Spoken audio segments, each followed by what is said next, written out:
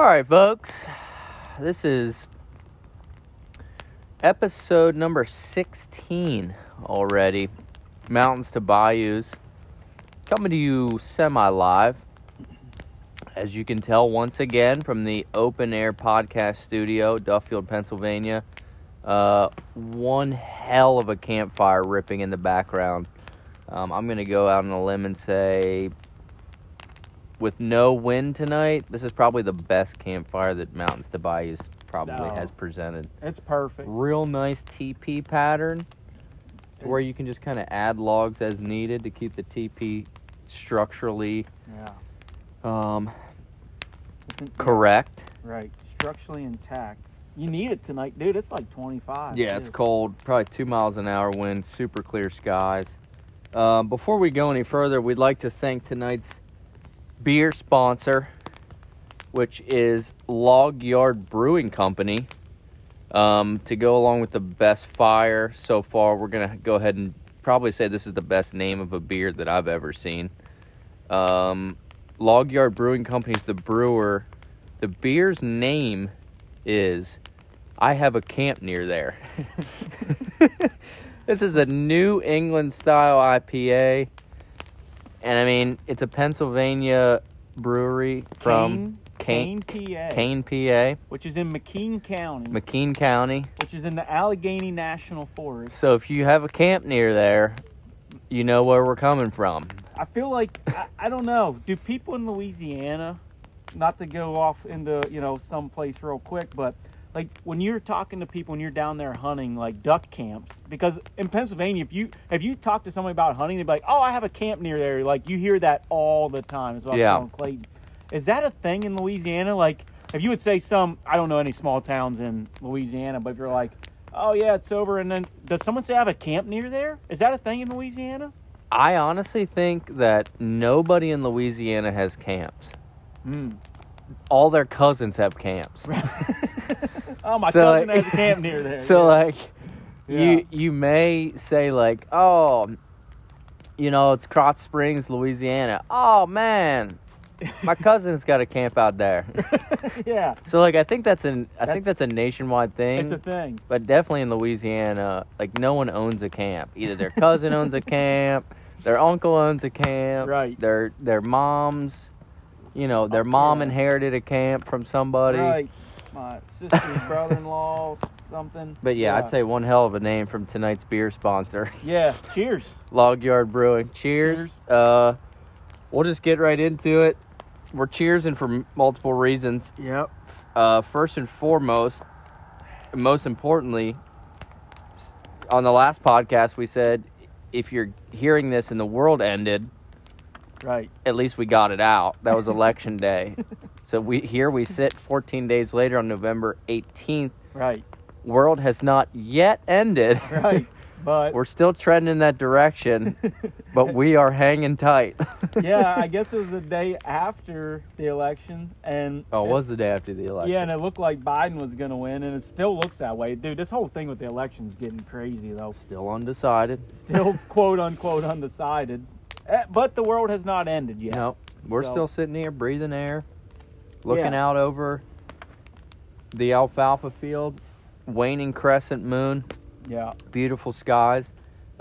Second most important reason that we're cheersing, Seth no longer has a valid buck tag in the state of Pennsylvania, the Commonwealth. Yes, sir. Of PA. So, I mean, I don't want to, put all the pressure on you, but without further ado, oh man, why don't you give us kind of the rundown? This one could go a while, so if you're listening to this story, go ahead, crack you a beer, get a Log Yard Brewing. If you're in the truck, may want to pull over to use the restroom. Yeah.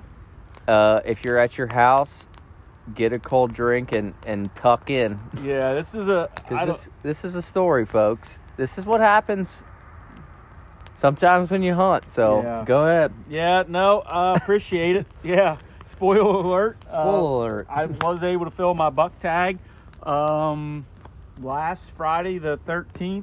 Beer's good. It is good. So yeah, the last time we podcast, I remember talking to Clayt, like we were talking.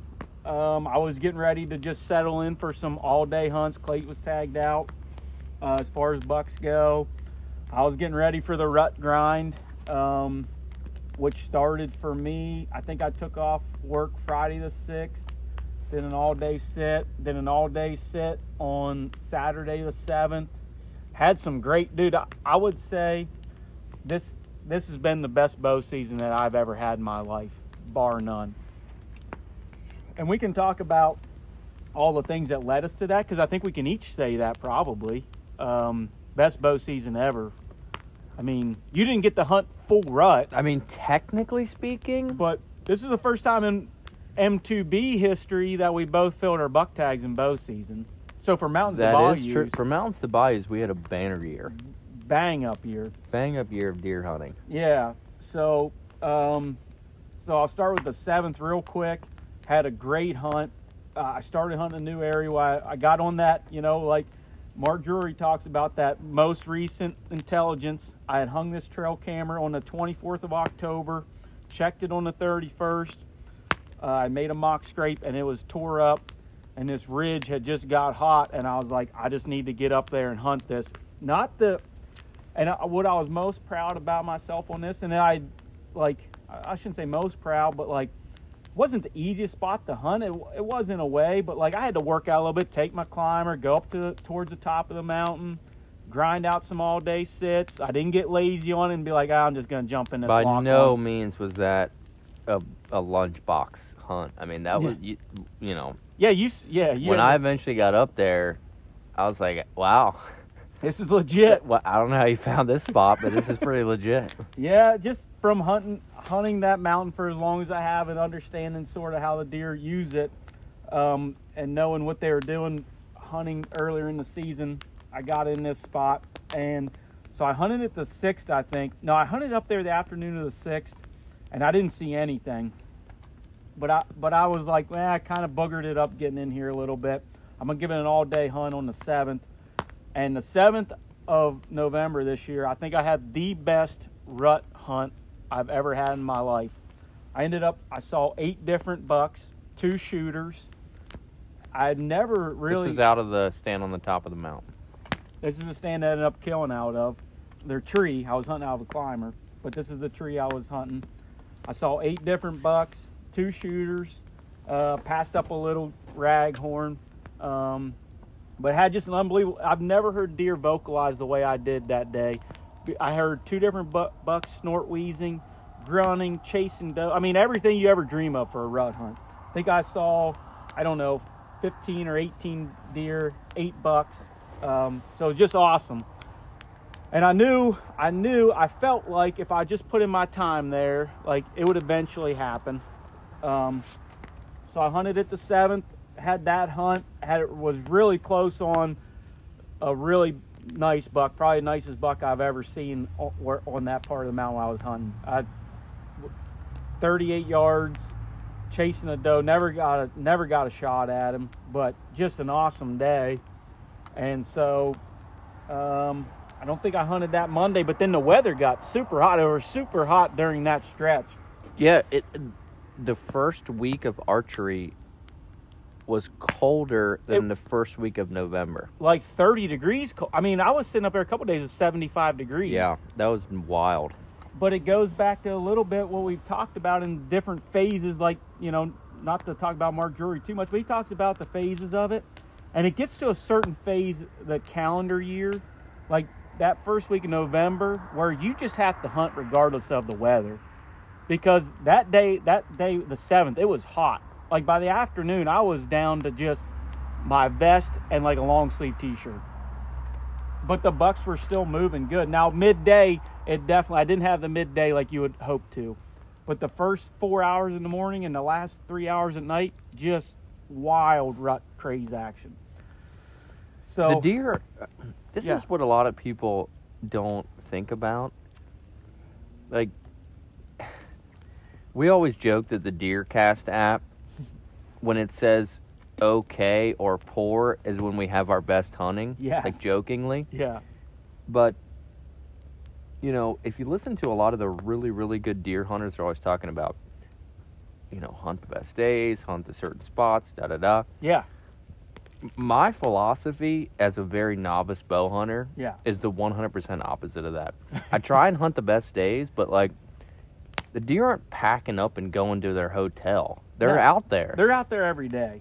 And they're going to move at some point. Yeah. So if you get your strategy right, Yeah. you just never. Some days are better than others, but they're still out there. Yeah. Yeah. Exactly. So you just never know, You never- especially in November. In November, you just got to hunt it out. And so I'm like, I know it's 75 degrees, but I'm here for the long haul. So, you know, packing lunches, the whole 9 yards. And so I had a great hunt the 7th. 8th's a Sunday, didn't hunt. Don't think I hunted that Monday. I think I slipped up for maybe a morning hunt for a couple hours on Tuesday. And I think I saw the buck that I ended up shooting that morning at like, I don't know, 8 o'clock. I didn't hunt that long, had to get to work. So, and then I let it rest. I didn't hunt because we had a really bad front move through. And I didn't hunt again until Thursday. I think I hunted Thursday afternoon. And I got settled in because the front blew out like Thursday morning. And I was like, as soon as this front blows out, I'm getting in a tree. Yeah. So I was in at like 12:15. I locked in. And at 12:30, 4 does come by. I'm like, it's November. Here we go. Yeah, 12th or whatever it was. And I'm like, you just got to hunt. And so anyway, I think I saw one other spike or something. And then November 7th comes, or November 13th comes, the day I killed. And didn't start out good at all. Slow morning. I think I saw a 5-point or a 4-point and a spike. I saw a couple of does, see a doe fawn. And I was almost debating, like, man. November 13th was the day you shot. November 13th was the day I shot. Correct. And I was almost debating because it had sort of slowed down. I had that great hunt on the 7th up there. And then I had hunted, and it was sort of slowing down. And I was thinking about one of my other traditional rut spots where I always hunt. It's on the edge of a big bedding area. And I almost considered, and on the morning of the 13th, I saw 2 does, a doe and a button buck. You know, slow morning. And like 11 o'clock comes, and I was like, man, I think I need to get down on that other ridge and hunt that on the edge of that bedding area. I said, bucks are going to be cruising that. I just don't know about this because I never hunted this spot before. I mean, I thought it would be good, but I was like, no, you know what? I'm going to grind it out here. I came in here with the mindset I was going to hunt this all day, so I'm going to hunt it out. It's like we always talk about, hunt it out. Hunt it out, stick to your game plan. So, I don't know, it's 12 o'clock, high noon, I'm eating some snacks, whatever, and sun's high, and there's a lot of shadows in the mountain. When the sun's out, it's actually kind of hard to see in a weird way. When the sun's out, it creates a lot of shadows on the ground from all the trees. It's definitely hard to see when the sun's out. Right, it's weird. People wouldn't understand that unless you know what I'm talking about. But it creates a lot of shadows, and like you look up the ridge and you can't see that well. And I'm sitting there, I remember texting another friend of mine at like 12:08. And I'm like, man, it's dead. You know, I'm just going to hunt this out, whatever. Familiar text. Yeah, literally 12:08. And I put my phone in my pocket and I just look up the ridge and I see leaves like flying off the ground. And I'm like, what the heck, you know, what's going on? There's no wind, you know, the wind had sort of laid down. And I just see these leaves flying. And I put my binoculars up and here it's a buck making a scrape like 60 yards above me. I never saw him. Until he started making that scrape, I never saw his deer. Bingo. And I'm like, and I see it, and I'm like, I think I know what deer it is, and it's a buck that I'd be happy to shoot. I don't know if he's probably 3.5, I think, in my head. So I stand up, grab my bow, and he starts walking right down the ridge towards me, and I'm like, this is what you've been grinding for. And he walks in, I'm at full draw. The deer's 20 yards, and a doe fawn had stopped and peed right in front of my stand like 20 yards earlier in the morning. And so I'm at full draw just waiting him to pick what side of my tree he's going to come on, and I'm good. I'm great. I'm like 15 yards, this deer's done. And so he starts screwing around with where this doe peed and just I ended up having to leave my bow down. I couldn't hold it any longer. And so I let my bow down. How long do you think you were at full draw, realistically? A minute. Yeah. You know, realistic. That's a long time to hold your bow. Right. And it felt like, you know, hours. So I'm holding it, and I was like, I got to let this bow down because I don't know what this deer's going to do. I got to let. So I'm, you know, inching my bow down. Has no clue. And that's one advantage I was talking about, Clayton. Like, I'm high up in this tree. And so he starts walking again. I come to full draw, and I'm like, just pick one of these trails, and I'm good. And, of course, they never do what you want them to. And he walks straight into the base of my tree. And I'm in a climber, so I got a bar in front of me. Not that I could have shot either way because it was just a front, you know, straight away front on shot, and you can't take that shot with a bow. And so he's walking. I'm like, I don't know what I'm going to do. Like, and if he gets behind me on the other side, my shooting gets really, really sketchy. And so he gets like a couple yards from the base of my tree, and I think, you know, I'd taken a piss there, whatever. And I think he caught that. And maybe, you know, maybe he just got, those bucks have a sixth sense, I always say. They just know something. So he just turns back up the ridge and bounds like 2 big steps and steps out at 15 yards, but he's like barely just, his front shoulder is just barely out. And this is the 3rd time I've been at full draw this year. And I'm just like, Seth, you need to try to make this happen. Like, it's never going to work out perfect. Like, I don't hunt in a field where a deer's just going to meander through a 12 yards or 20 yards wide open. And I'm like, I need to try to make this happen. And so I shoot him, and it hits. I don't get great penetration, but it doesn't look that bad. But the penetration has me really worried. But when he went out, he took out, low to the ground, tail tucked, and he looked hurt. Like, he really looked hurt when he ran out of there. So, I mean, of course, I was good the whole time, but then after that, I'm trying to call, like, I can't even text because I'm shaking so bad. Been there. Yeah, and I'm just like, and I'm trying to call Clayton. He's not answering. I'm like, you need to answer your phone. I'm on a phone call, and he's ring, FaceTime, ring. I'm like, why is he FaceTiming me? Yeah. Ring, and then it says, answer your phone. I'm like, I'm trying to call this guy. I'm trying to hang up the phone, tell this guy I got an emergency here. Look, I got to go, man. Yeah, I will call you back, but I need to take this other call. It's very important. And, yeah, and I'm melting down because I don't know. Like, if I would have had good penetration, I'd have been all good with it, but I wasn't sure about the penetration. Didn't hear a crash. Didn't hear a crash and couldn't see very far. I mean, I watched the deer for 60 yards, but I couldn't really see that far anyway. So I was like, I don't know, Clay. I was like, everything was okay. The shot might have been a smidge forward, but the penetrations got me really worried. We'll touch on this later, but we did shoot this deer with a mechanical broadhead. Keep going. First words out of Clayton's mouth when I said I didn't love the penetration, he said, you had that mechanical broadhead on, didn't you? And I said, yes, I did. I digress. And, which we can talk about this. I don't know. I didn't end up skinning the deer out. I took it to a butcher. I should have skinned the deer out because I would have loved to see. I don't think maybe the penetration was that bad after, I got down, got my arrow, and he broke off 8 inches, I'll call it, in the deer. And I'm like, well, that's not hateful. If it's in the chest cavity 8 inches, like, I'm going to get a lung or something. And I knew it was a little forward, but I felt like it wasn't, like, the lungs sit kind of farther up in there. Like, when you've got a deer, dude, when you've got to pull their lungs out. Yeah, they're up there. I mean, you practically got to reach up to the trachea, you know. They sit farther up than most people think. Right. Yeah. And I'm like, man, I just feel like I got, you know, enough penetration, but I don't know. So, I don't want to bore everybody, but, so I get down. Blood trail I knew was going to be brutal because I did not get a pass through. And it was, I wouldn't say it was high. Like, I don't know if you could, I should have showed you a picture better. But it was middle chest, smidge high. I mean, marginal high, but at 16 yards is what he ended up being when I shot, and I was up high. Like, probably the level was actually good. Yeah, it wasn't going no man's land.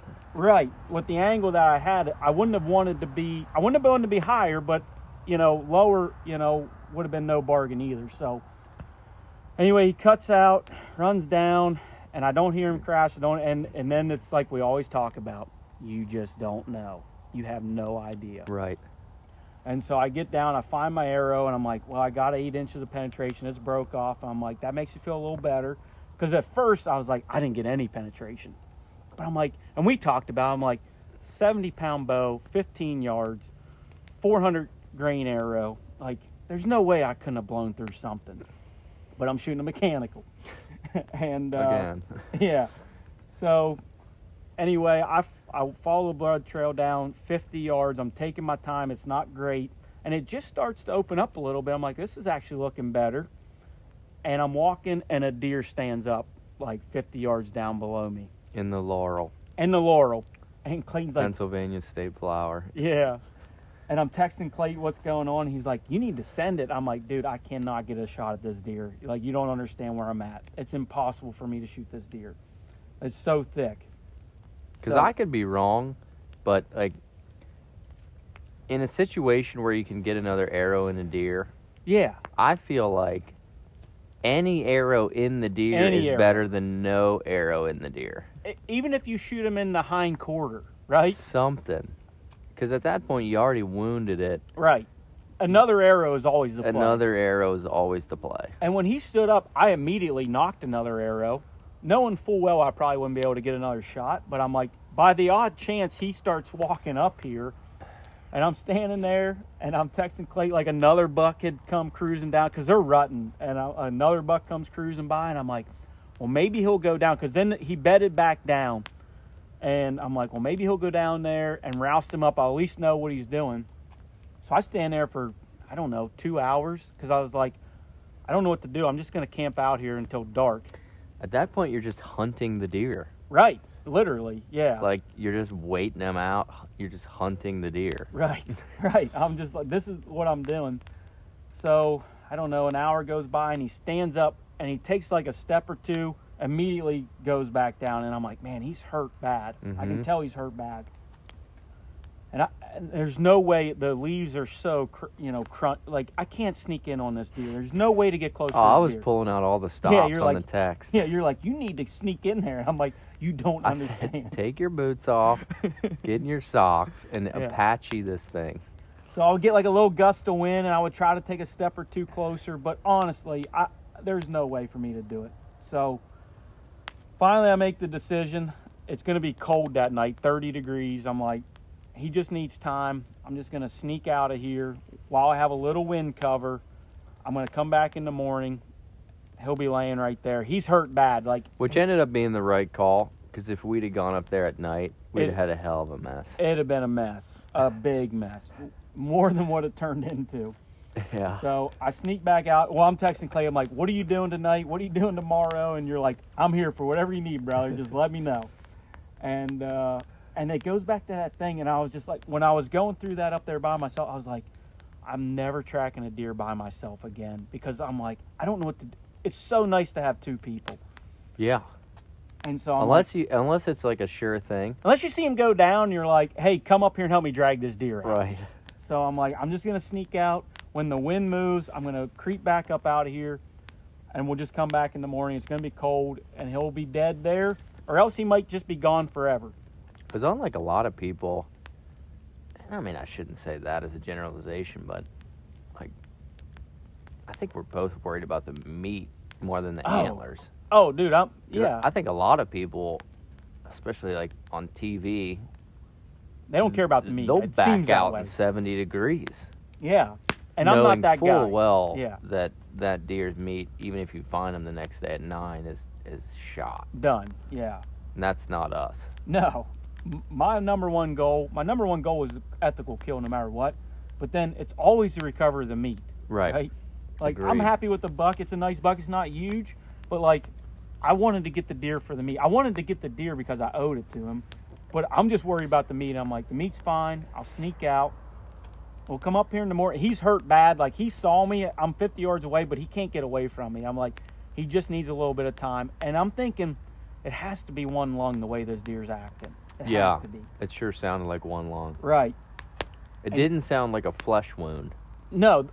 So, as we're talking, so I pick Clayton up the next morning. I sneak out that night, come home.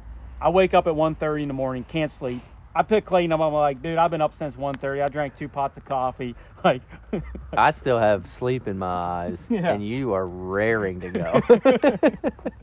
I'm going through all these different scenarios. Clayton's trying to wake up. I'm like, dude, just let me finish this coffee before you get into this. Yeah, he gets in the truck. I've been up for 5 hours. It's 6:30. And so we go up, and I said... On the way there, let's not discount our ride there. Oh, yeah, the ride there. The rut was swinging. I mean, we're seeing bucks in every field. Bucks are running. Cruising. And I'm like, dude, a lot of bucks are going to die today. Yeah. And what did we see? 4 or 5 bucks. On the ride there. Yeah. And then And we then- saw the one. And then a nice buck when we're riding up to the spot. Yeah. And so I'm like, man, this is the day that bow hunters dream of. Yeah. Sucks if you have a job. Yeah. Well, it's a Saturday Oh, night. it was a Saturday, Yeah, it's a Saturday, the 14th. Yeah, and we said a lot of bucks are going to die today, and a lot of bucks did die that day. Exactly. So we get up there, and sorry, this is a long story, but I've never been involved with anything like this. Don't So apologize to anybody. We're doing a podcast. If they don't want to listen, they can Turn change it the off. channel. This is me and you. Yeah. So I said, let's go back down. I knew where the last place I saw the deer, but I said, I want to follow the blood a little bit just to see what I can see what it looks like. And by chance he's not there, we can have maybe a general direction of what the blood was doing. So we started on the blood again, and you found decent blood for like that next 20 yards or whatever. You're like, oh, he goes this way, and you're like, here, it's here, it's here. And you start following it pretty easily. And now that I'm starting to follow more blood trails with arrows, the puddles of blood I saw looked like coughed up blood, which made me lean towards at least a lung Right. was hit. Right. It was kind of like It was like a coughed Right. up like spray puddle, right. like not just dripping out of his side. Not just one little drop out of his Yeah, side. it was good. Right. I was like, all right, this deer's probably gonna be dead like within 50 yards. Yeah. So we go like 20 yards and we kind of lost it. I'm like, I'm just going to start easing down to where I last saw him. And I walk 15 yards down below you, and he stands up. The buck stands up. Yeah. And I'm like, He let us get right on top of him before he stood up. when he stood up, I'm maybe 40 yards. Yeah. And I'm like, you got to be freaking kidding me, man. This is the last thing in the world I expected. This is like 8:30 in the next morning. He had been laying for 15 hours. 15 hours we figured. in the same spot. Same spot, never moved. And he stands up, and I'm like, you got to be freaking kidding me. So I knock an arrow, and he's standing there, and he's kind of lumber. He's trying to walk a little bit, and I look up at Clayton, and Yeah. you're like, shoot. And I I'm was like, watching him the whole time, like, man, that deer looks real hurt. yeah. And I'm like, I can't do anything. I can't get an arrow. And we can kind of just hear him moving slow. So I'm like, all right, Clay, you go up this way so you can look down, because he's going down towards a huge hollow. I say, try to get up on this ridge a little bit to get a better vantage. I'll try to sneak down around. Maybe I can get another arrow in him. And if anybody hears this story and wants to write us or call us with some kind of strategy that they thought was better, like when you're Right. in that situation, you don't know what the right thing to do is. No. No. Like steep mountain, Very steep. hurt deer, bow and arrow, which we'll get into what we thought was Right. ethical versus legal in a Right. minute. I think we should talk about that. But We'll definitely talk about that. the deer's hurt. We're in a tough spot. Badly hurt, too. Badly hurt. Because he's barely moved. I mean, this deer we ended up watching him Like for a this while. deer isn't going to make it to next. He's not going to just shake this off. No, he's gonna die, but we don't have anything to do. We have no way to kill him. No way to ethically shoot him No, with a bow and arrow. no, and so we watch him, and this deer went 130, 50 yards. I don't know, over the course of minutes. I mean, we screw around Straight down. straight, and a normal healthy deer would have covered that in 3 seconds, literally, 5 seconds. Which anytime a deer goes downhill, in my opinion, that means they're hurt because the only thing they can do is they don't have the power to go uphill. Right. Yeah. And so we're watching him, and I think at the very end we heard some kind of crack, and we kind of lose him, and I'm like, there's nothing more we can do right now. Like, there's nothing, honestly, that we can do. So I said, I guess I'm just going to give him more time, and I'm going to come up tomorrow morning. So we stopped, get breakfast on the way home, and I mean, I'm literally sick. Honestly. Great breakfast, by the way. Great breakfast. Sunny Way Diner. Sunny Way Diner, Greencastle, PA. Yeah. There's a shooting star. Yeah. So we come home, and I changed my clothes. I dropped Clay off. I go home. My wife, and she's like, I'm telling my wife what's going on, and she used to hunt, and so she understands kind of what I'm going through. And I mean, I'm sick, and she's like, so this is like noon. I don't know. And she's like, why don't you just go back up? You would feel better. Just go up, and you either know he's there or maybe he's just gone forever. Mm-hmm. And I'm just like, but he's hurt bad, like I know. And so I go back up. She 9 months pregnant. She drives me up the 4-wheeler. Bless her heart. Yeah, I know. She's an all-star, man. I got one of the best out there. So she drives me up 9 months pregnant. I'm like, just drop me off and then come back around. I'm explaining to her. I was like, I'm gonna walk down here. Here's where I think I'm going to come out. Like, I'll text you, and I'll either find this deer, hopefully, or, he's gone forever. So I start down over, and because I just wanted to see, because we had talked about me coming in below to right where he was, but I was like, I just want to go up top because I'll be able to see or hear anything that moves out below me so easy. So I'm walking down 50, 60, 70 yards, and I'm not seeing anything. And I had marked a deadfall when we left that morning. I was like, that's the last general spot I saw him. And so I'm just easing down there. Nothing's moving. And I'm walking, and it's starting to get thick down where he was. It was thick with deadfalls and rocks. And I'm like, I haven't seen anything run out. I haven't heard anything run out. So I'm just inching down. I take two steps and listen. So I walked down there, and long story short, that last spot you and I saw him, somewhere in there close, I ended up stepping over a deadfall, and there's his white belly. So, God, what a feeling. Oh, dude, you could have I was like, I was so happy. And I was just like, I can't describe how happy I was. Huge sense of relief. Yeah. For the deer more than you. I was just so happy. And when I gutted that deer out and I took his lungs out, and I sent a picture to you, and I was like, look at this deer's lungs. Yeah. And it only hit one. They look bad. It hit one lung, and it was all purple and black, like all kinds of blood clots in it. Mm-hmm. And so my wife's an anatomist, and she's like, so she understands how the, blood gets oxygenated and all this stuff. And I'm telling her, she's like, well, that's why he wouldn't go from you. Or it took, like, he was living on one lung, and when he was laying there, he was fine. He could just get enough oxygen in his blood when he's laying there. But as soon as he was get up, like, he just lose. And I was like, you can just tell. And even the last time, he was half stumbling when we saw him. And she's like, yeah, he just wasn't getting any oxygen in his blood with his lung messed up that bad. That's why he couldn't go anywhere. And I've always heard that a one lung hit deer can be extremely hard to recover. Now you know. I was like, I've never been on anything like that. That deer lived we left at 8 o'clock, and we figured that was like, 18 hours or something like that. About 22 hours. Sometime between 8:30 and we got up there around 1. I think I found him. Looking back, thinking back to it now, I think when he made it to the bottom, and I watched him the whole way to the bottom. Yeah. And I said, man, I think he either broke his shoulder or it almost looked like he was dragging his ass. I didn't have my binos, which was a big mistake. Big mistake. And I'm like, man, he looks like he's just dragging his butt. And I think, because I saw him milling around down there at the bottom. Yeah. And I think he died right there because I watched that spot from where I last saw him. Yeah. For like a solid 15 minutes while you were sitting there ready to hang yourself. Yeah, because I was still watching. Right, yeah. And I'm like, man, he didn't move an inch. So he either bedded down or I think he just tipped over. I think that last 150-yard walk just greased him at the end. Yeah. And that's probably what happened in hindsight. Yeah. And because when I got it, I don't know, the arrow was still in his chest cavity, and so it could have been just cutting him a little bit or whatever. He might have just pushed himself to the limit. And that's probably honestly what happened.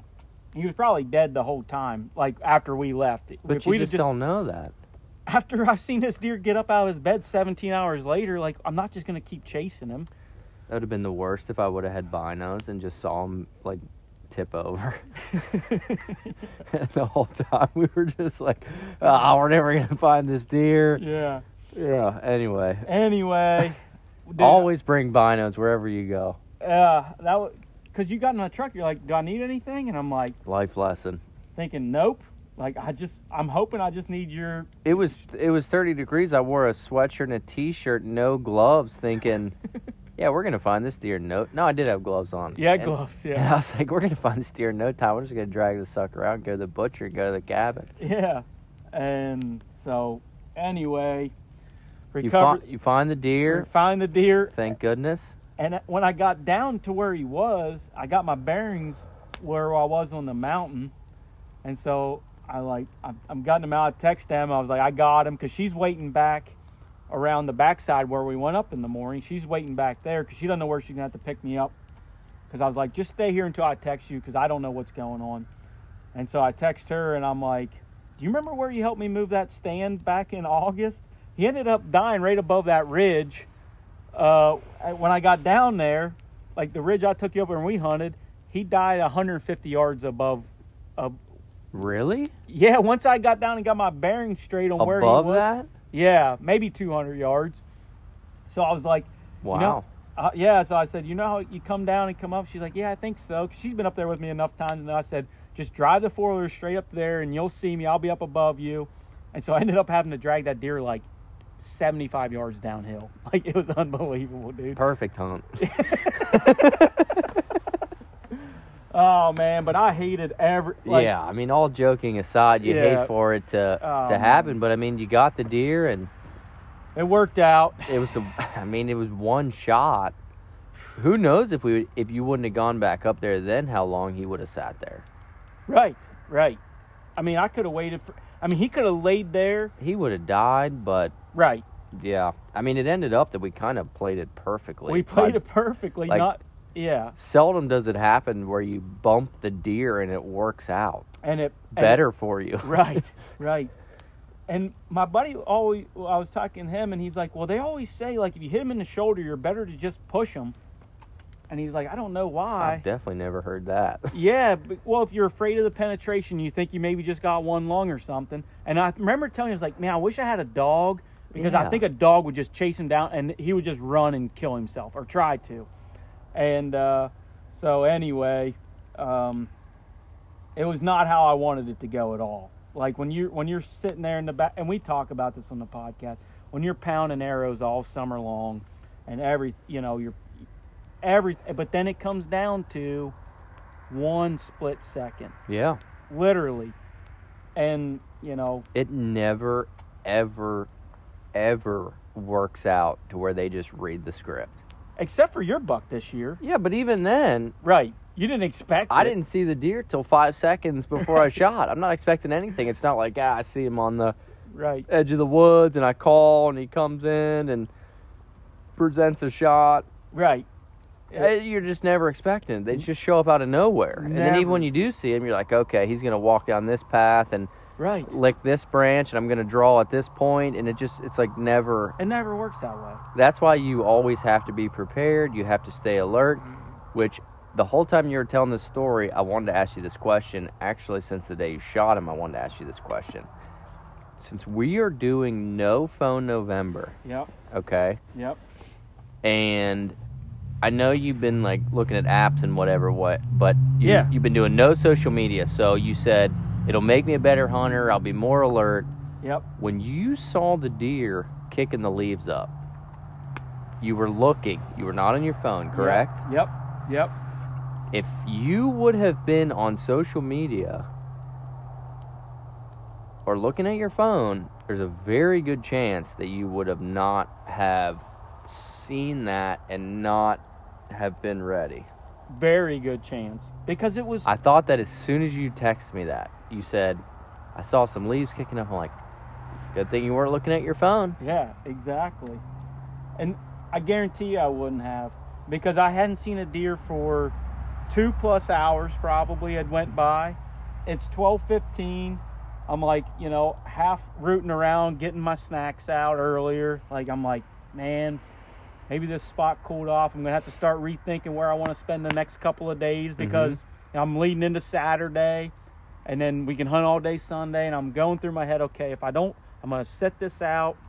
I'm not going to move. I want to move, but I'm not going to move. I'm going to set it out, and it goes back. That's why you sit all day on November 13th. I shot that buck at 12:15 in the afternoon. In a spot like that especially. Yeah, because, they can just be cruising that ridge, and that's what he was doing. Yep. He came down, made 2 scrapes. I'm going to hit that. I'm going to circle down around, check this bedding area, all that laurel in there, and I'm going to just keep... And I just happened to be sitting there where a normal hunter would have been like, it's 10 o'clock. I haven't seen anything. I'm out of here, And, I mean, that's all the difference, man. That's the difference between the people that say the hunting stinks or haven't been seen anything, and that's the guy that says, I saw 1 deer and shot him at 12:30. Right. That's it. And they're like, man, how's this guy get a deer every year? And you're like, I saw 1 deer, got him at 12:30, Right. huge buck. Right. That's the difference in those type of hunters, man.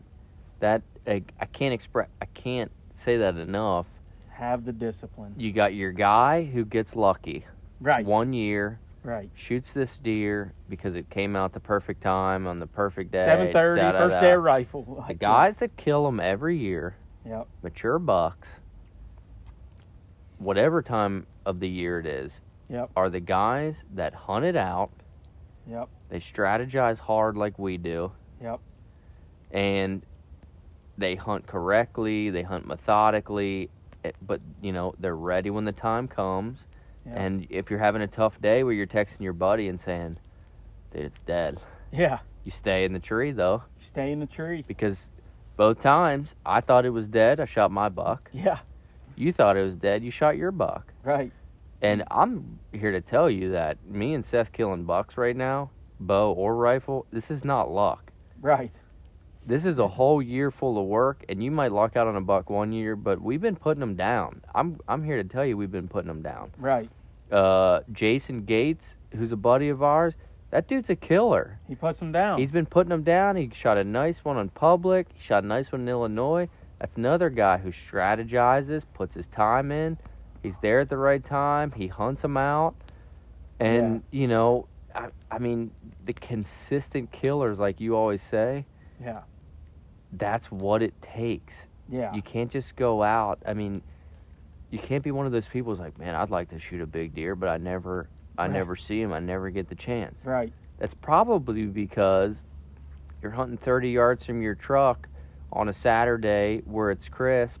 Right. And you don't see a deer, and you're just like, well, this area sucks. Right. Dude, to get to that spot where I'm hunting, I'm leaving my house at 4 a.m. I'm getting up at 3:50. Got the coffee set. I got my 4-wheeler loaded up. I'm using a climber. Dude, you're not going to just luck into a spot like that. No. You got to put in. I'm like, and then I'm sitting an hour before he even thinks about getting daylight. I'm tucked in my stand at 5:30 in the morning. I've left my house almost 2 hours ago. I've already been up. You know what I mean? And that's what it takes.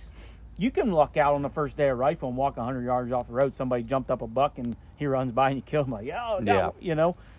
You'll do that, and people will do that. But to consistently kill bucks, especially 2.5-year-old, year after year after year with a bow, you're not going to luck into that many. Nobody's that lucky. No, it's not going to happen. No. And to your credit, I hunt mostly, on our farm. I wouldn't call it ag, but like not mountains. A lot of fields, yeah. Dude, for you to kill a buck with a bow and arrow ever in those mountains, like those deer could be anywhere. There's not some food plot where you're like, well, if I just sit here long enough, a deer will be here. Yeah, I got my camera on this plot. I know they're coming out at 5:30. I know they're coming out at 5:30. Yeah. Like, you got to do your homework. And that goes back to finding the scrapes, hunting the scrapes at the right time. Yep. Finding the bedding area. Yep. Hunting the bedding area at the right time. Yep. I mean, all the stuff that, you see everywhere, you got to do it. You can't hunt lazy. You got to do it. And, I mean, the shot was whatever it was. Yeah, the it broadhead was- choice was horrific. It But was I mean, when marginal, it comes but- down to it, you had a mature buck at 15 yards at the top of a mountain. right, That's not lucky. right.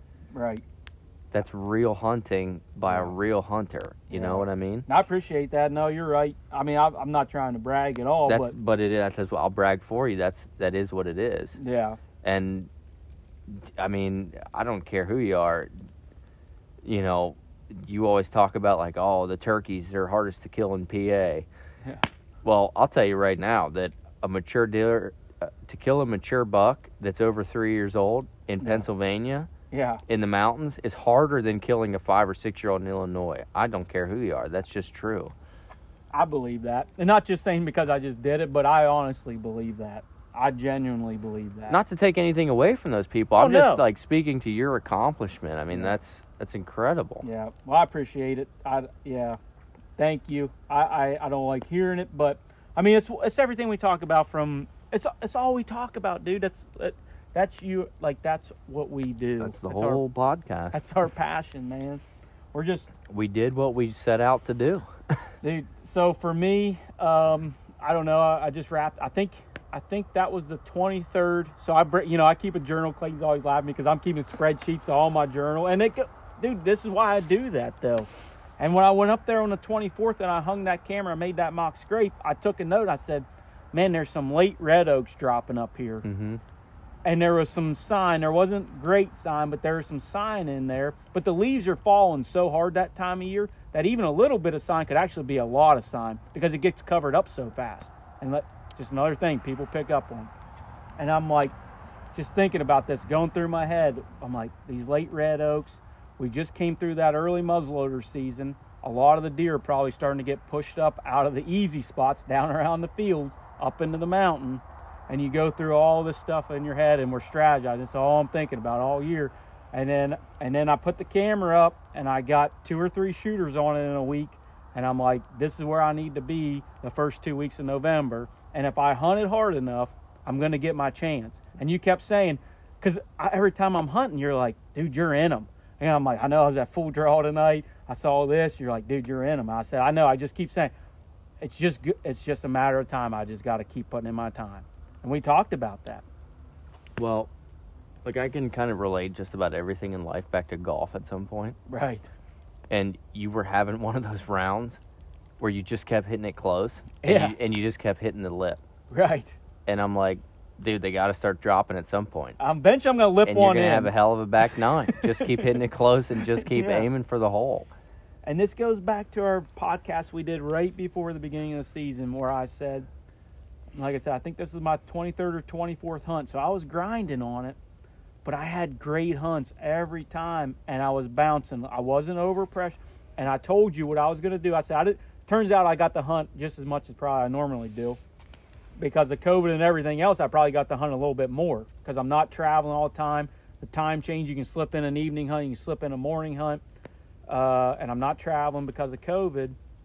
And you're just like, dude, you're gonna get him. You just gotta stay the course. Oh, I knew you were. Yeah, Just keep pounding keep pounding it in there. yeah. You just gotta keep Pucks on net.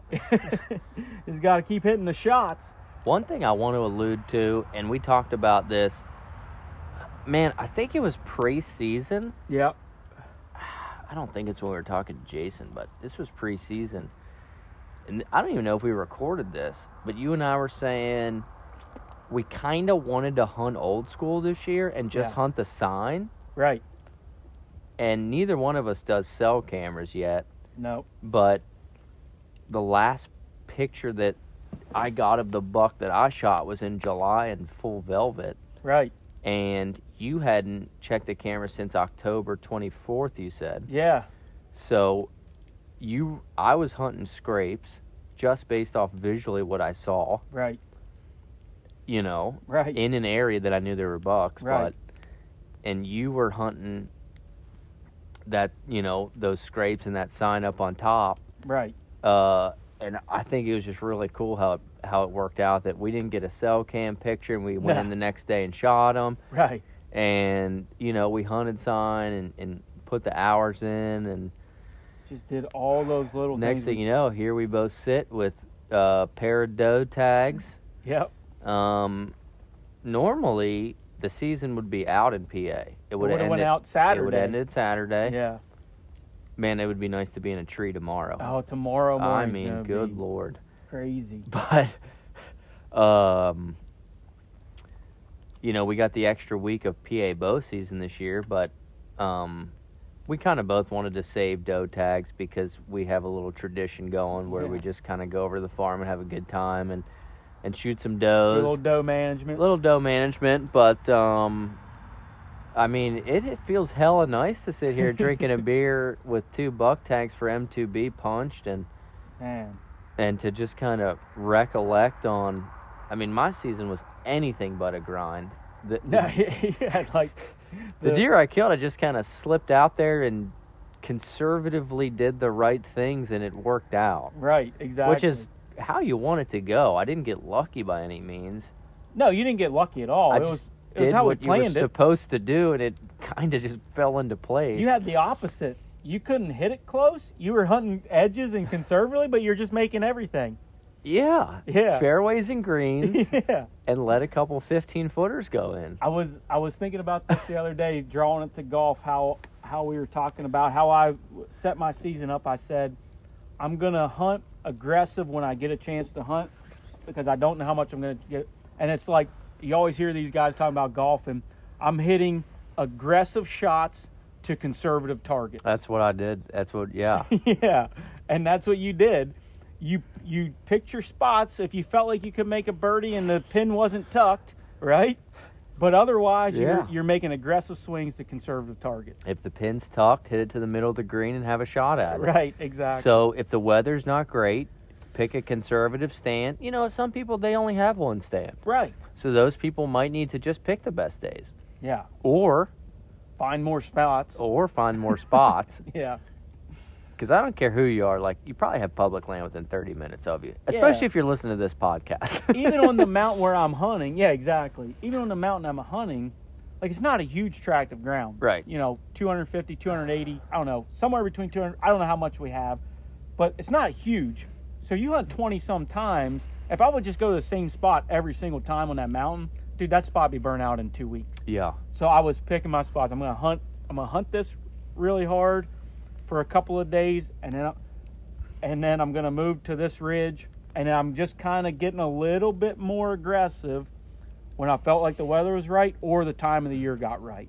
And then when the time of the year gets right, I don't even worry about it because I just know, well, here's a bedding area. I need to be on downwind side of this ridge.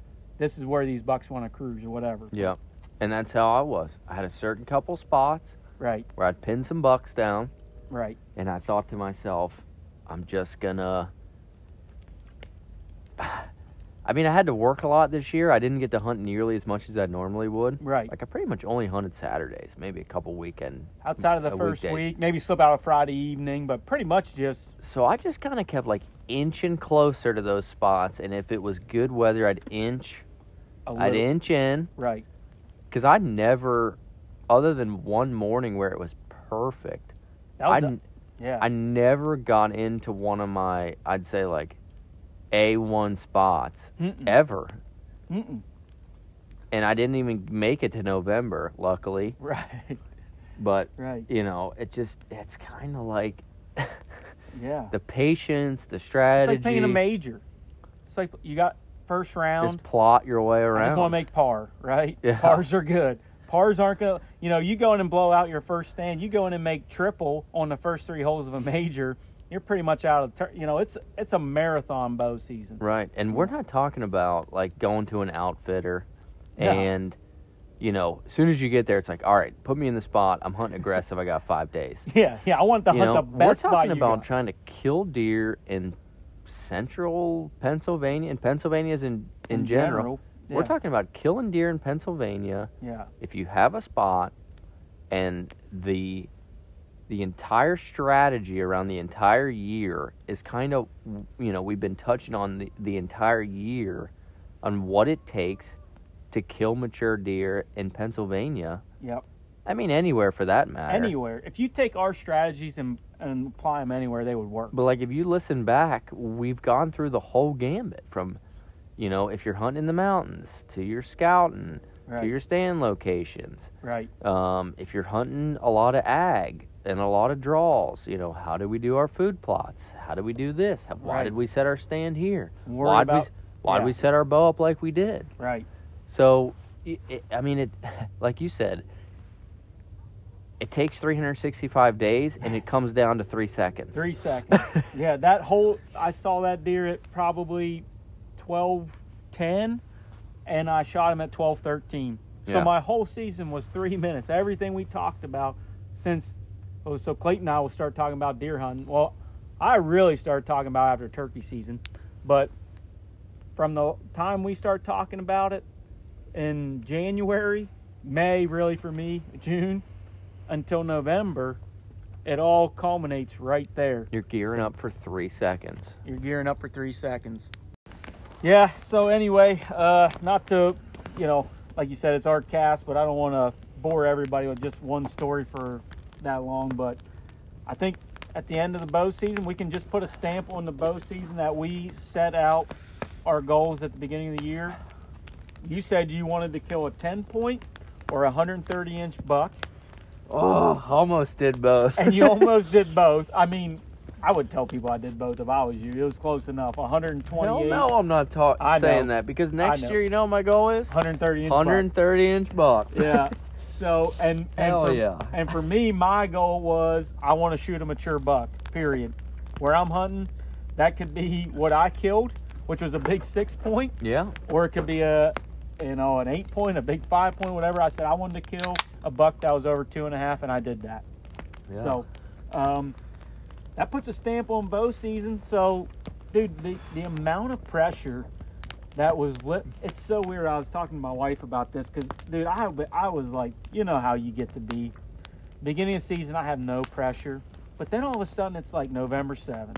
It's November 13th.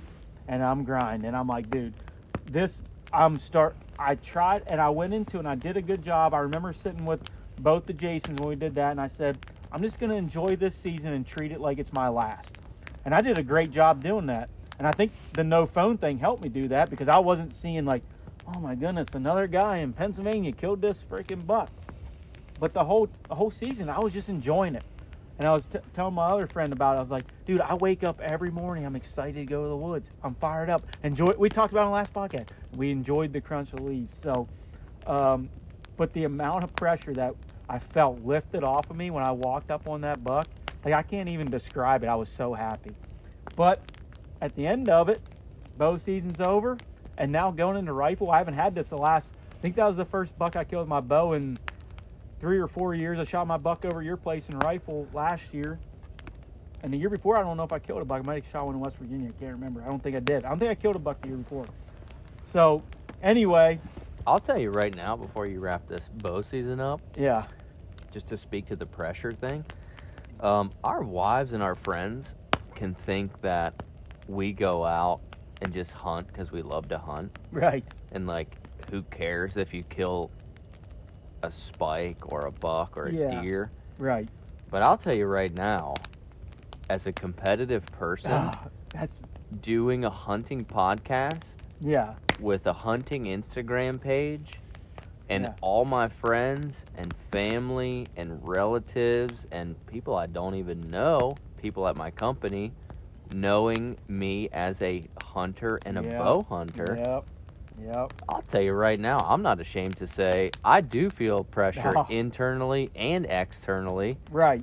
To kill not only a deer, but a deer that I'm not scared to show off. Right. I'll tell you that right now.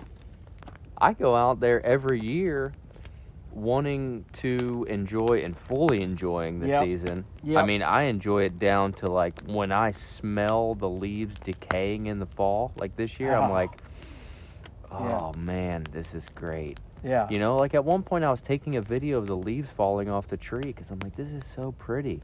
As soon as the sun comes up and those leaves don't want to quite break, but then the sun breaks them and they just start falling like rain. Yeah.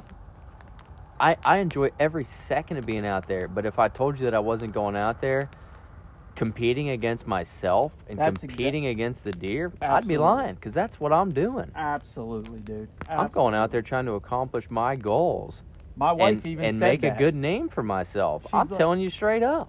Absolutely.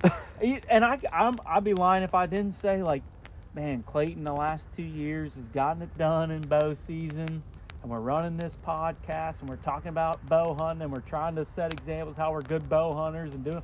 And I'm like, I got to start pulling my weight. There's a certain pressure that comes along with it. Yeah. And even my wife said to me, she's like, I understand. She's like, it's a sport. It's a competition. Hell yeah, it is. Amongst, like, I don't look at it as a competition against you at all, or my friends, but like internally, I'm like, I got to prove to myself that I can do it. It's like I told my friend that I turkey hunt with every year. I'm so happy when I kill that turkey because you just want to prove to yourself that you can do it. And then when you kill that turkey, because you don't know, dude. You don't know when you're going to do it again. And not only that, like, never one time, I can say this honestly, never one time have I ever thought, I want to kill a bigger buck than Seth this year. Oh, no way. I've never thought, I want to kill more No. turkeys with a bigger beard than Seth. No. My whole thing is, like, I want to prove that I'm not full of shit. Exactly. I'm like, oh yeah, we're talking about bow hunting on a podcast. To be like somebody talking and telling you how to, invest in something or doing something that's never done it before. Correct. And I'm like, I feel like I know a lot about bow hunting. I talk a lot about bow hunting, and then I'm like, if you never kill anything, how can you even talk about But it? at some point, Yeah. the rubber meets the road. And you got to get it done. You don't want to take golf lessons from a guy that can't break 90. Exactly. You want Same- to take a guy that's got trophies on the wall. Yeah. And that's the exact same thing. Yep. Exactly. So So you if- validates what you. If you're going to talk about it, be about it. Exactly. So it just validates everything. And you're right. Nobody wants to say that, but everybody feels that way. I'll say it. I guarantee it. Absolutely, they do. Yeah. Especially like young guys our age. Yeah. You know, I guarantee you, Jason feels the same way. Some of our other bow hunting buddies feel the same Yeah. way. You don't want to be the guy that's looking at all the pictures Right. of guys killing bucks and be like, yeah, making some excuse like, Yeah, hey, well, I would- slip by, and Yeah, whatever. You got to wanna get be it like, done. Hey, man, that's a nice buck, and Yeah. I got a nice one too. Yeah. No, you're right. I never look at it as a competition between you and I. I want you to have the best luck that you can have and succeed as best as you can. But internally, I'm like, pretty soon I'm gonna have to stop talking about bow hunting if I don't kill one. Yeah. I mean, dude, we talk about it all the time. We're alpha males. Right. People who hunt are alpha males. Right. Yeah. So It's- you're naturally, the competitive juices start flowing, whether that's a competition between you and a friend, you and yourself, which is where I'm at, is like I'm competing against myself. Exactly. And I'm competing against what I did last year and the year before and the year before. Like, I'm just trying to get better every single year. Yeah. It's always against myself. And I think that is biologically bred into the males that hunt.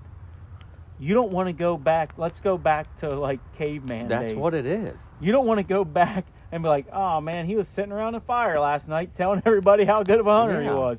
But Seth never brings anything back. No, you don't want to be the guy, the caveman, who's sitting Right. over there like, well, I got some berries today. got some berries today, picked a flower.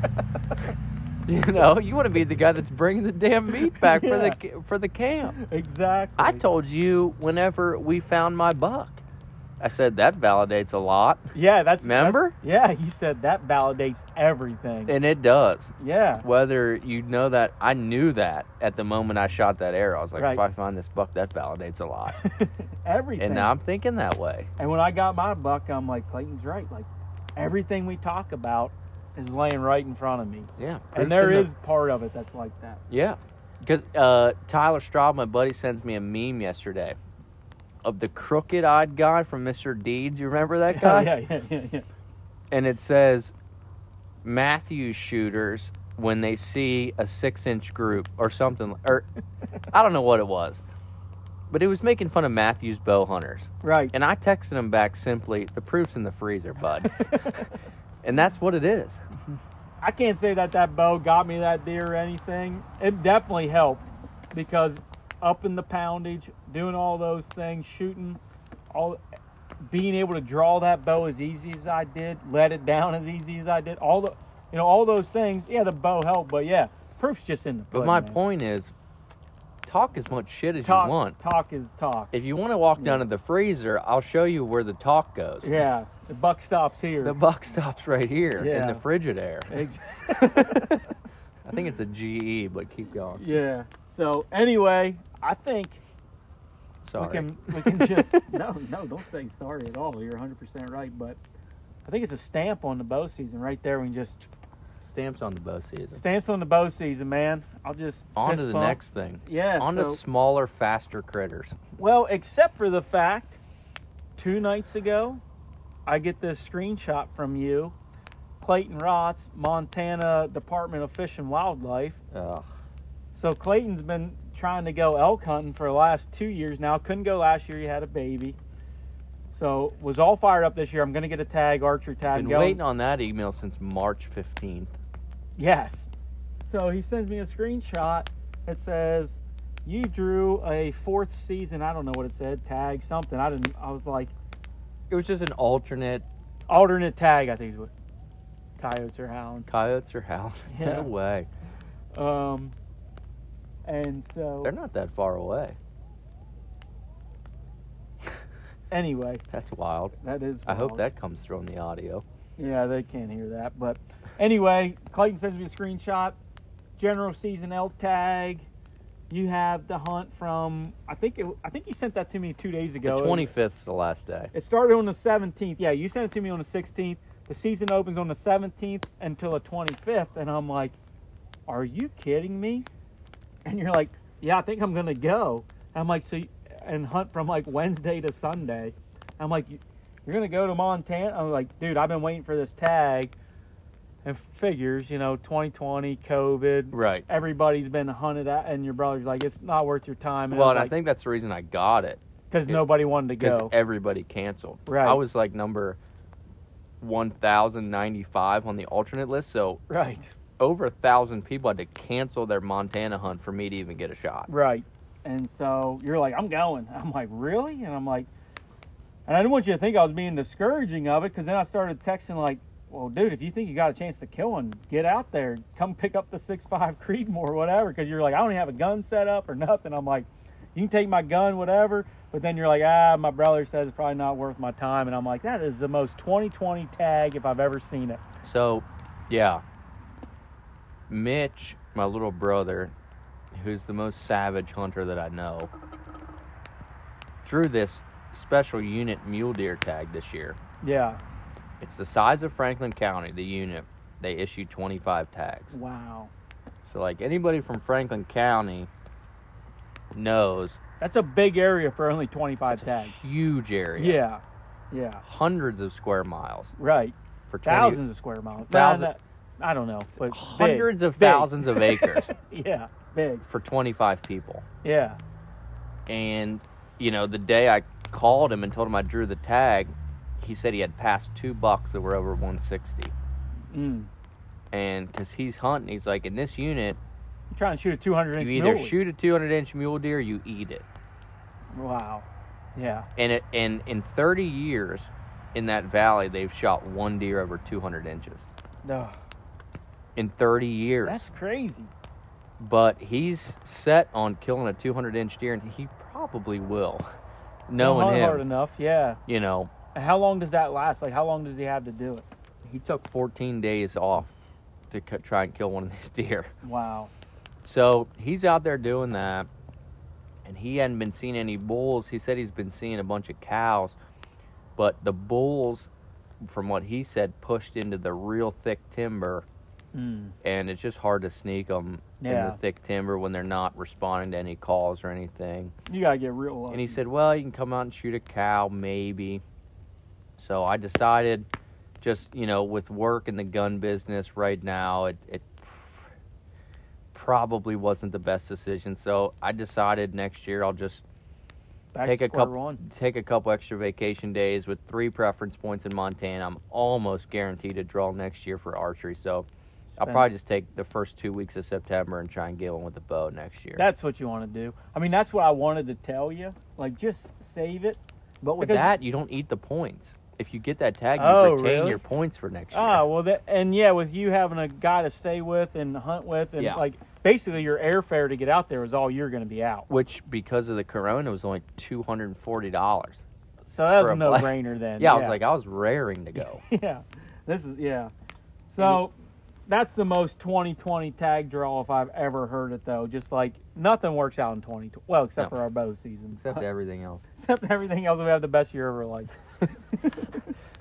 So that ended that little like spark that happened this week. Yeah, that was a flash in the pan, as they say. Powder was wet. Yeah, and then so immediately after I filled my buck tag, I'm like, man, I haven't had this feeling in several years. Like, what are we gonna do now? It's a feeling. And so I normally would go to West Virginia this coming weekend to hunt a couple days rifle down there. Mm-hmm. But with the baby coming in 3 weeks and no cell phone service, I'm like, I don't think I'm gonna go down there. I mean, I've been debating hard, and then Clayton's like, we should probably just go hunt some ducks and some bears and small game. And I'm like, that sounds good too. So I don't know what's next. I would say what's next is like Mountains to Bayous is not a deer hunting podcast by any stretch of the word. Yeah. So we are going to check the deer off the list, Mm-hmm. and we're going to move on to the next thing, which on Tuesday, the migratory game bird duck season opened up in Pennsylvania. Mm-hmm. So I'd say over the next week, we're going to try to shoot some ducks. And, you know, I like to say that I wish squirrels were extinct, but I think we're going to go try and hunt some squirrels. I hunt some squirrels. And this year, for some reason, they say every 7 years, the rabbit population explodes. Yeah. And I got a pretty good beat on a lot of rabbits, and I would like to shoot some rabbits this year. Yeah. So my focus has turned to probably the opening couple days of rifle season. I'm going to try and my next goal is to shoot a whitetail with my father-in-law's 30-30 that I got from him a couple years ago, open sights. Yep. And, just for no other reason than for myself, I want to shoot a deer with a 30-30 just so when I'm 80, I can be like, oh, yeah, back in the day, we used to shoot him with a 30-30. Open sight. Open sights. Yeah. So, I mean, that's what's next for me. And I think, next week we're going to take a couple days off before Thanksgiving and see if we can't put some different meat in the freezer. Yeah. I'm looking forward to that, honestly. Like I said, I haven't had this feeling in a couple of years where I'm like, not that it's easy to get a doe, but, I think both of us feel like we can get a doe almost with a rifle pretty easily when we want. So I'm gonna definitely try and shoot a doe or two, because you have 2 deer in the freezer. I like to kill 2 or 3 deer a year, so I'm gonna definitely try and shoot a doe with the rifle. Clayton likes to do a little doe management at his place. So I think this will be like the fourth year we're going to have our annual doe hunt at BCO. And so we'll go over and try to shoot a couple of does, which is it's turned into my favorite hunt of the year. Still my favorite hunt of the year. Regardless of anything that we do with bow hunting, we both are tore up with bow hunting. The doe hunt is what we look, because it's pressure free. We're doing it almost for management much than anything. You want to pure enjoyment. Yeah, you want to take some does off your property. We love to eat deer meat, obviously, and we just hunt carefree. Not that we hunt carefree, but we hunt carefree. Like, well, we try stuff that we never tried, like the spot and stock. And yeah, take the 30-30 with no. I mean, I'm gonna feel like an idiot out there with the freaking Hell's Canyon with the freaking 3 to 15 Vortex, and Clayton's gonna be running the 30-30 freaking. But I think it's more than that. I think it's the whole experience, even from just the ride over.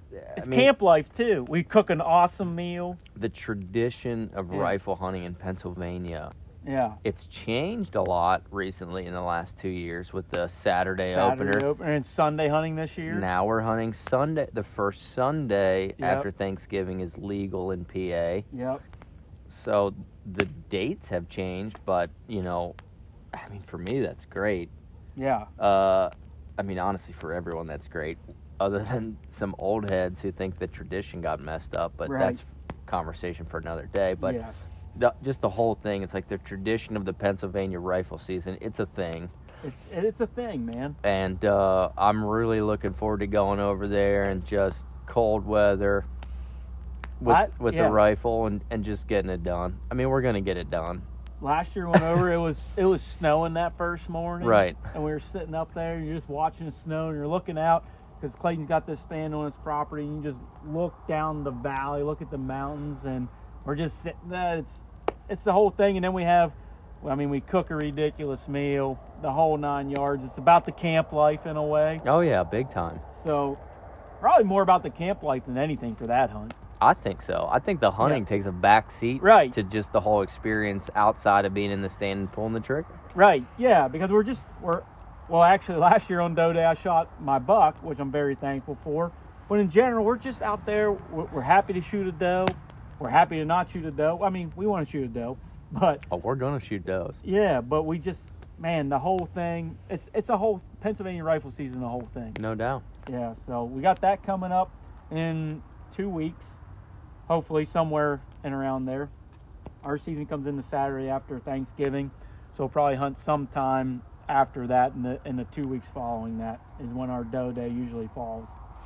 But then maybe next week get over and try and hunt some bear and ducks and. Yeah, and then I've got a duck hunt scheduled for North Louisiana the first week of January. Very much looking forward to that. Oh, man. We're going to be hunting in the Monroe, Louisiana area, which is, historically very good. Right. Mostly rice fields. That'll be fun. Which will be great. Just trying to slip in the bayous portion of Mountains to Bayous. Go down there in Louisiana and pound some ducks with a good friend of mine. So, I don't know what else to say other than the archery season was extremely successful, and I can't wait to see what the next couple months of hunting brings. It's, I was listening today to the Meat Eater podcast. I think they did it back in July, but they had this duck hunter on. Yeah. And he said, the older I get, the less I care about the amount of trigger pulls. Yeah. And the more I care about the experience. And I don't think you can really word that a whole lot better. That's it right there. That's it. Now I'm looking as forward to the next 2 to 3 weeks as I was the last 3 weeks, honestly. And there's nothing better than bow hunting the rut in my mind. But I'm just so excited to go out and hunt some different stuff. I've never really gotten to duck hunting much, so we'll do that a couple of times. But I guess the big thing for me is I got a baby coming in 3 weeks, so I don't know how much time I'm going to have after.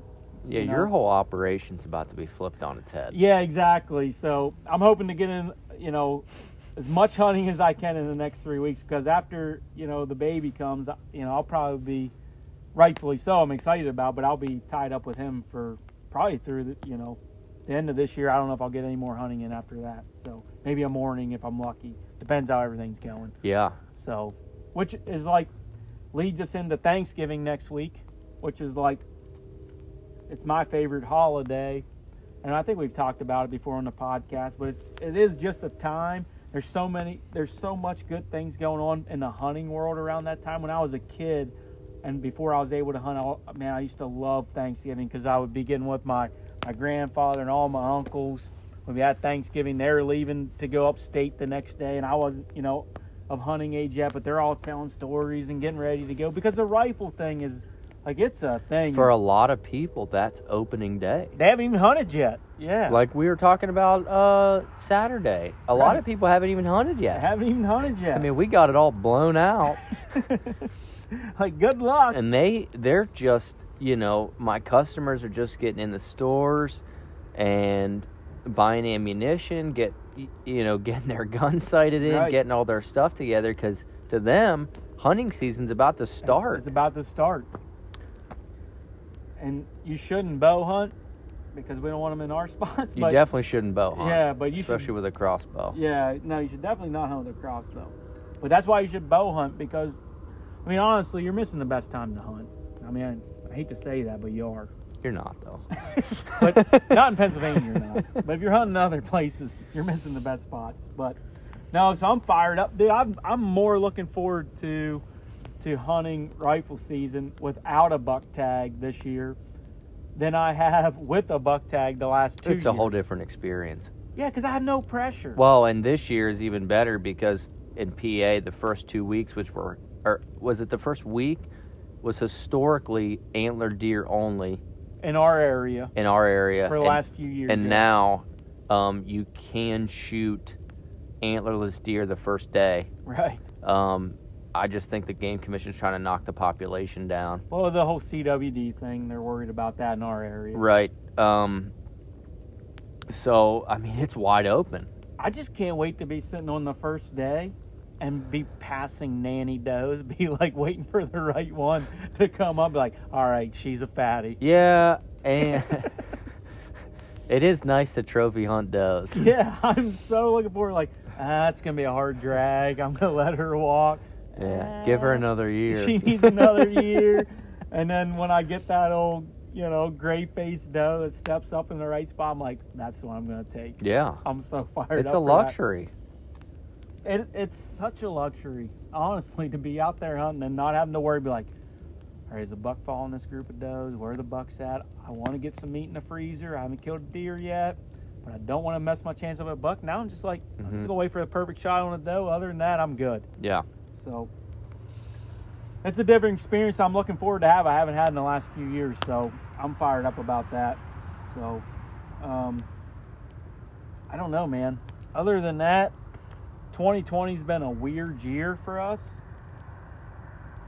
for the country. I shouldn't say for us, for a lot of the world. For the world, it's been a weird year, but in a way, when I look back at you and I talking in January, and then we did 75 hard, all the conversation we had over 2020, and this is before even COVID really hit. I guess COVID was around when we decided to do 75 hard, but like, honestly, I think this is the first year in the last several that I can say without a shadow of a doubt, I'm going to leave 2020 a better person, hunting aside. Obviously, the hunting was great, but I'm going to leave 2020 a much better person, mentally, physically, spiritually, all these things. I'm going to leave 2020 better than when I started it. And I'm fired up about that. Yeah. You know what I mean? I know exactly what you mean, man. It's one of those things where if you think short term, yeah, you're gonna lose probably. Right. But if you map it out, starting in January, and you map out your year, and you come up with a plan, I want to get physically fit. Yep. I want to have my equipment dialed in. I want to have my spots dialed in. I want to do the right things in life. I want to be going to church. I want to be a good husband. Yep. I want to be a good employee. I want to be the whole package, and yep. I want to make the right decisions day after day. Yep. Whether it's eating correctly, getting out of bed when you don't want to get out of bed to go work out, or go put in a couple extra hours at the office. Yep. So that you can enjoy your time out in the woods. It's those little decisions and coming up with a plan and then sticking to the plan. Man. It's amazing how stuff just kind of ends up coming together for you. And people always say, like, man, must be nice, or he's a lucky guy. Yeah. Or, like, right time, right place. Or, those really successful people that are famous and they talk about, it took me 15 years to become an overnight success. Right. Right. It's the work that you do when people aren't looking. Yeah. People aren't watching. Right. It's the little decisions every day. Maybe I don't need a donut. Maybe I should eat just some eggs for breakfast. Right. I'm going to go out and shoot 15 arrows today. It's Yeah. kind of shitty outside. I'm going to go, I ran 5 miles yesterday. My legs feel terrible. I'm going to go run 5 miles again today. It's those little things that keep compounding themselves. Yep. To at the end of the year, you can sit next to the campfire and drink a couple of beers and be like, wow, All Man. those little things I did throughout the year, they just added up to the best year of my entire life. It's been the best year of my life. I got this little baby coming in 3 weeks, so when that happens, it'll for sure be the best year of my life. But man, I'm just super proud of the way that this year's went on so many different levels. It's all those things you just said, man. And I credit a lot to you because I never even heard of 75 hard. Like, I'm not been always the most disciplined person. I mean, I've always been career oriented and those sort of things, but like, dude, after 75 hard, we started that in May, so I feel stupid because I gave up freaking the first 4 or 5 months of the year. But dude, I think everybody had the opportunity during COVID to get better, and I think we can both honestly say, yeah, we did that. Well, I mean, when adversity comes, Yeah. you can either get better or you can get worse. Yeah. I mean, I've learned so much, taught myself a lot, had a great bow, and I don't want to draw back to hunting because this is a life conversation. But like, there's only one person in control of you. You know what I mean? You're in control of all those little things. Yep. Every day. So I'm fired up about 2020. I know it's been a tough year in a lot of different ways for a lot of people, but I mean, I'm pumped up the way Mountains to Bayous handled it. And dude, we handled it like champs. What's coming next year? I don't know. Only God knows that. But I feel like we've set ourselves up in a spot today that I'm so far ahead from where I started coming into 20. I don't know what 2021 might bring. Well, I know exactly what it's going to bring. It's going to bring, we're starting 75 hard again. Yep. In January at some point. And maybe we'll do a better job this year of documenting that on the podcast. And I challenge anybody out there who does listen to this, look up 75 hard. Yeah. Call us up, text us, write me on the podcast. I know what 2021 is going to bring already. Yeah. I don't know the events that it's going to bring, but, I told you the night that I shot my buck, I'm already thinking about getting ready for next year. He said, time to start. You text me later that night. You text me a couple of things. We were texting because it's like 1 a.m. and we're all fired up. You text me 2 things that stuck out to me. The first one was best shower beer I've ever had. Can I just say that if you haven't experienced at the end of the day a hot shower and an ice cold beer in the shower, you haven't lived. Yeah, and I knew what you were saying. Shower beers are the best beers. Yeah, and you said best shower beer I've ever had, and you said I cannot wait for 2021. In so many words, I don't know exactly. The first thing I know you said, but you said something about 2021 that was basically time to start prepping for 2021. I can't wait. I'm itching. And I'm just like, man, that's the kind of spirit. You need to bottle that moment right there and just, this is how you need to live every day. You need to wake up, attack every day. Exactly. With that feeling that I can't wait for 2021. Man, I did all this in 2020. Just imagine what I can do with how much I improved this year. Imagine what I can do in 2021. And it's small victories, man. You can't rest on your laurels. No. I tell Jill, this is a little tradition that she doesn't even know about. Mm-hmm. I tell Jill every year on New Year's Eve night, when everyone's half cocked, I tell Jill every year, whatever the next year is, I say, next year is going to be the best year of our life. And ever since I started doing that and taking that attitude, it has happened. Man. So next year, all I can think about, whatever I accomplish this year, that wasn't shit. Yeah. I texted my buddy Brian, who I had on here, about physical fitness. And I said, I'm running a marathon in April of 2021, and I'm going to be in the best shape that I've ever been in my entire life. Yeah. So I'm already thinking about setting my goals for next year, which is I want to be in the best shape of my life. Yep.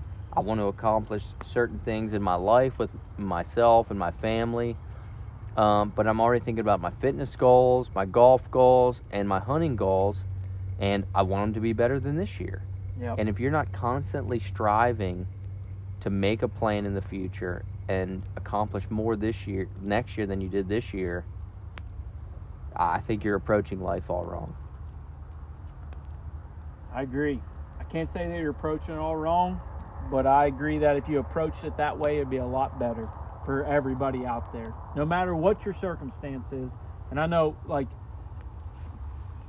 Clayton and I are very blessed, and I'm not even, I'm not trying to discredit anybody going through hard times. But your attitude can change a lot of the issues that you're going through. Yeah. Good or bad. It's all about the right attitude. And I want to say thank you on this podcast to you directly for that, because you've helped me with that. And I feel like mentally now, I'm in the best place I've ever been in my life. 100%, man. Yeah. So, dude, I can't wait. I'm fired up for 20. I know you are. You're a different person than when you started the year. 100%, man.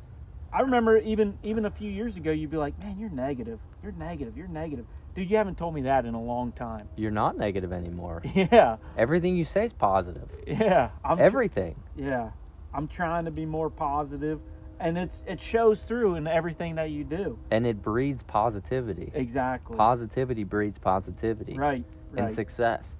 So, like, if you're listening to this podcast and you're fat, yeah, and you want to not be fat, you know what you can do tomorrow? You can get up, you can walk a mile. Everybody can walk for 30 minutes. Walk for 30 minutes. Right. If you can't walk for 30 minutes, walk for 15 minutes. Then for the next week, make your goal to walk for 30 minutes. Yeah. If you can't do one push-up, try and do one push-up. Yep. If you can't do one, yep, do it on your knees. And then the next day, do one push-up, not on your knees. Right. And you just got to keep improving. And the goal is you got to just keep setting the bar higher and higher. Yep. And you got to stay disciplined. You know, all you ever hear anybody talk about is discipline, discipline, discipline. And it sounds like horse shit till you start doing it. Yeah. And then you're like, wow, that was correct. You know? So you got to set the goal, whatever it is. If you want to kill an 8-point next year, you got to start now. And you got to think about, where do I need to hunt next year where I can kill an 8-point? Right. Where are their 8 points living? Where are their 8 points living? Right. How am I going to get enough time to do this? How am I going to get enough time to do this? Okay, I picked out the spot. I got the time. Now what do I need to do? Yep. If your goal is to lose 50 pounds, yep, you need to think, what am I doing now? What's in my diet that I can change, that I can lose 1 pound in the next 2 weeks? And then after that, what can I do to lose 4 pounds in the next month? Yep. And you just need to keep compounding little victories on top of little victories on top of little victories. And then at some point in the next 12 months, you will sit back and say, wow. Wow, I can't believe I was that person that I used to be. Right. That's what you'll say. I've said that to myself so many times this fall, this year. In the last 6 weeks, I've said that to myself. Even down to the point where I was hunting the other day, I was like, man, if I wasn't in the shape I'm in now, I probably would have got lazy and be like, man, I don't feel like going up there. And I got to carry my climber in there. If I kill a deer, I have no way to get out. Like, not that I was in, like, morbid shape back then, but, like, little corners that you would normally cut when you're not feeling their best mentally and physically, you just cut them. But now, I don't take as many shortcuts. There's still things I can do better. I'm like, that's what we're talking about. We're getting better a little bit, but you will stop cutting so many shortcuts, so many corners. Like, no, you're going to do the extra thing. I'm going to go up there and scout that even if I don't want to. I'm going to spend the extra time reading a book, whatever it is. You can spend little time, and it just, like you said, it snowballs. Yeah. I'm going to do this little thing, and then the next day you're like, well, that was easy. I didn't die, so I'm going to do this little thing. I'm going to run 3 miles. I'm going to run 5 miles. I'm going to run 10. Whatever it is, take it and apply it to your life. And the next thing you know, you will look back 6 months and go, man, I can't believe I was once that person. Yeah. Maybe you're living paycheck to paycheck. Maybe you want to be in a better spot financially. You know what you do? Yeah. You cut out a couple meals out every week. Right. I don't need to buy coffee. I can make coffee. Maybe you can only save $50 a week. So you save $50 a week. Yep. Next thing you know, 6 months from now, you're saving $500. And you just got to keep doing the things to get you to the spot where you want to be. Yep. Which goes all the way back to you have to picture the life you want. Yep. And then you have to build it in reverse order. What do I need to do today to put me one step closer to where I want to be? Yep. And I think, financially, physically, with your family, hunting, whatever your passion is, Yeah. you got to figure out, 2020 was a shit year for a lot of people. Yeah. So you got to figure out, listen, I've only got so many years left on this earth. I'm not going to let Donald Trump or Joe Biden or whoever determine what my life turns out to be. Amen. You got to look at the situation and think, okay, they dealt me 2-7 offsuit. I got to find a way to win. Yeah. Yeah. You know what I'm saying? Exactly. Those people are not going to determine your life, No. whether it be a success or a failure. You only got X amount of years. Yeah. So you better take advantage of the time you got, choose your goal, and then pick the steps to get there. That's good advice, man. That's good advice. And it's easy for us to sit here and say it because, like I said, Clayton and I are very blessed people. We live a way, way above average life. So it's easy for us to say, but I truly believe that you can apply those. I know people are down on their luck, but you got to just find a way. You got to find a way to mentally be one small thing better. It's like that Navy SEAL commander giving that famous speech. Make your bed. Right? Get up every morning and make your bed. Make your bed. Fold your underwear when you put them away in the drawer. Right. Just do something small to get that one small victory. Because if at least if everything else goes wrong the rest of the day, you go home at night, you got a perfectly made bed. And if you are living a blessed life, yeah, and a privileged life, yeah, don't sit back no, and say, wow, I live a blessed life, I don't need to do anything. It can all be taken away. Find a way to get too. better. Exactly. Whatever your situation is. There's always a way. So, I mean, I would say, yeah, to wrap this whole thing up. Yeah, we had a quite a array of conversations there, and it went from a good hunt and I was a little bit down. It's kind of the same thing, man. I was high and I was low, but I was staying positive. I was trying to stay positive. Although when we were up there on the mountain, like if I'd have had a rope, I would have probably hung myself. No, I'm just kidding. It wasn't quite that bad, but you always you got to try to find the small victories, man. I honestly think that this whole podcast, this whole life is just small victories. So you and I always talk about, we text each other, small victory. Like, oh man, the blinds came today, small victory. The weather looks great for Saturday, small victory. Oh yeah, this podcast, the name of this episode is going to be Little Victories. Yeah, yeah. So you just got to find a way to celebrate those and just get them snowballing, man. So, I agree. What's your concluder? I mean, I know that was like a 20-minute concluder. That was a strong concluder. Yeah. My only concluder is, probably a similar concluder to a lot of other episodes. It's the 18th of November. Probably going to post this on the 19th of November, which means you got about 40 days left in 2020. Mm-hmm. Make the most of them. Spend the next 40 days enjoying whatever experience it is, whether you get out once to hunt or whether you get out 30 times to hunt. Enjoy the crunch. Enjoy the sun coming up. But the whole time that you're out there in the woods or on the golf course or in the office, you better think about 2021 and your goals and what am I going to do in 2021 to be better and accomplish more than you did in 2020. I can't say it any better. Episode 16, Mountains to Bayous, out.